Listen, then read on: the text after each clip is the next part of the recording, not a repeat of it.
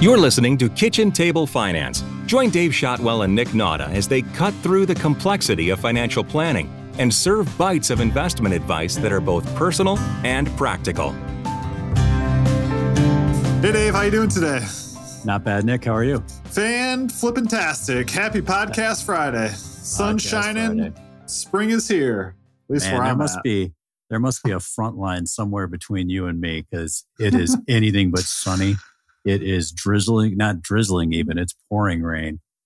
We got 2 feet of snow in the UP this week. How many feet of snow did you get? Did you guys get snow? We had a dusting. Just enough to be annoying the other day. Much better than 2 feet, that's for sure. Yeah, and mostly. Anyways, what are we here to talk about today? So it's kind of an update to something we talked about a year ago, I-bonds. And how those rates have changed as inflation has changed and interest rates have changed. That's right. 12 months ago, I-bonds were the security to purchase. Yes.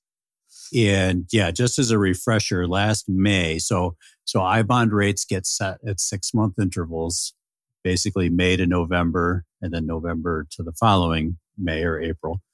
Back at a year ago at this time, as inflation was raging, the Treasury announced that the rate on I-bonds would be a 9.4% annualized rate of return. And of course, that got everybody's attention, right? Absolutely. Guaranteed by the U.S. government, 9% rate of return. Where do we sign up? Right.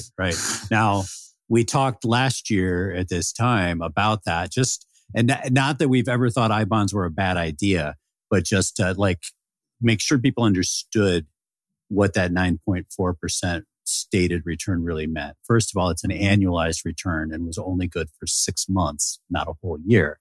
So what you were really going to realize for your 6 months was 4.2%. Right.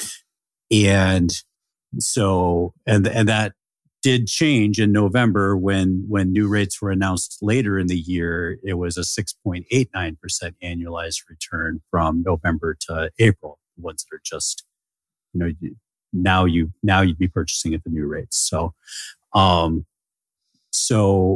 the new rate has been announced at 4.3% annualized return. And that is for someone who purchases a brand new bond, correct? Right. Yes. So that bond is going to pay 4.3% for the next 6 months. It's annualized. It'll pay half that for the next 6 months. And then it will again change. The rates on these change every 6 months. And you're not, so people that bought last year weren't really locking in 9.4% annualized yield. It was just, that was their annualized yield for the next 6 months. Right. So now dropping to 4.3 sounds like a drastic change. And it is in a way. But if you're thinking long-term, which as you and I advised last spring, these are really meant for folks that are parking money in cash for the long term, not meant as a short-term cash holding that you're going to flip into something else because, you need to hold them for 2 years at least, and they don't mature for 30. So the main thing about that change in rate is that now they may actually be a better deal over the long haul than they were last year, because there's 2 components to the return on an I-bond, with one being the fixed rate and one being that variable rate that changes every 6 months. So what was the fixed rate last spring? Zero. So that whole nice big return was all a variable rate that changed. Now, fast forward to this spring, because interest rates are higher now, the Treasury sets a portion of that rate based on current interest rates, and they set it at just shy of 1%. Doesn't sound like much, but it's 1% guaranteed minimum that bond is going to pay you over its 30 years, where last year the minimum rate was 0, effectively. Right. So even though that variable rate is now lower because inflation is starting to come under control, holding the current bonds over the long haul may actually be a better choice depending on what interest rates inflation does in the meantime. Yeah, I mean, a lot of it depends on how you think of this, which is what you said earlier, Dave, and that's if your goal is to have longer term cash holdings that adjust and protect you against inflation, and you're planning on holding this for a while, then having a fixed rate at 0.9 versus 0 is a really big benefit, because it's really not necessarily what inflation is doing in the moment, but what it might do over the next 3, 5, 10 years, right? Right. And so now you're getting whatever that inflation is on top of at least 1%. Yeah. So the new rates are basically 0.9% as a fixed rate plus 1.69% as the inflation variable rate, while somebody who bought that bond last year got that big return for a year and is now getting a lower return than the new bonds would get because they're just getting that variable inflation rate.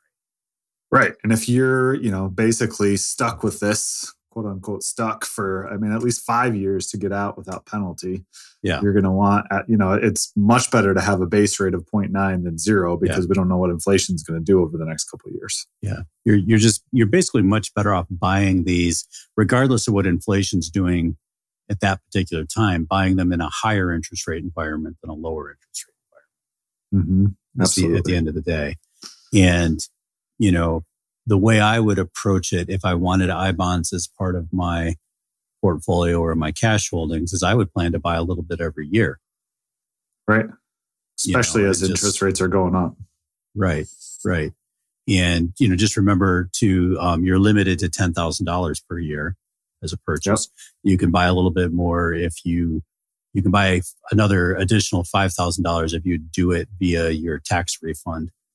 Direct those into I-bonds. I'm not sure. I haven't met anybody that's taken the Treasury up on that offer yet, but it is out there. I thought you were going to say you haven't met anyone that has a tax refund. Tax refund? Yes, we do talk to people that have tax refunds. Nature of our clientele is rather overpay the government than underpay them. I guess in how serious, depending on how serious you are about I-bonds, if you really wanted 15, you could work your taxes in a way that gave you a $5,000 refund, right? Just pay a little extra at the end of the year and you're withholding. Right. That's an interesting strategy. I'm not sure I want to go to that distance with clients, but yes, Nick, that would be viable.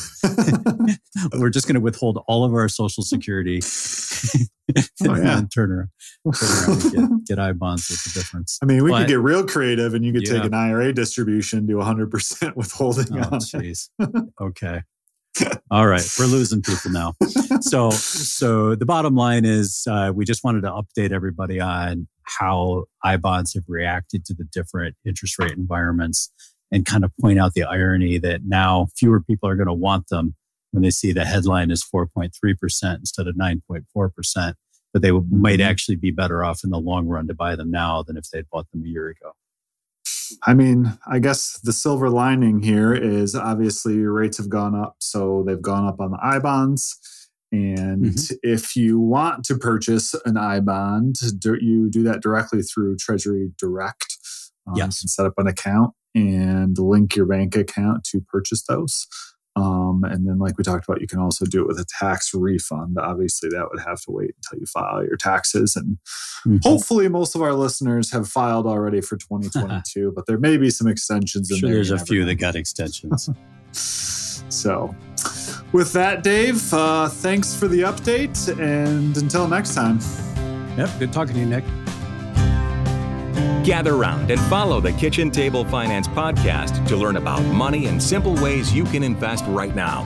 You can find more practical advice at srbadvisors.com and contact the team for personal planning by emailing info@srbadvisors.com.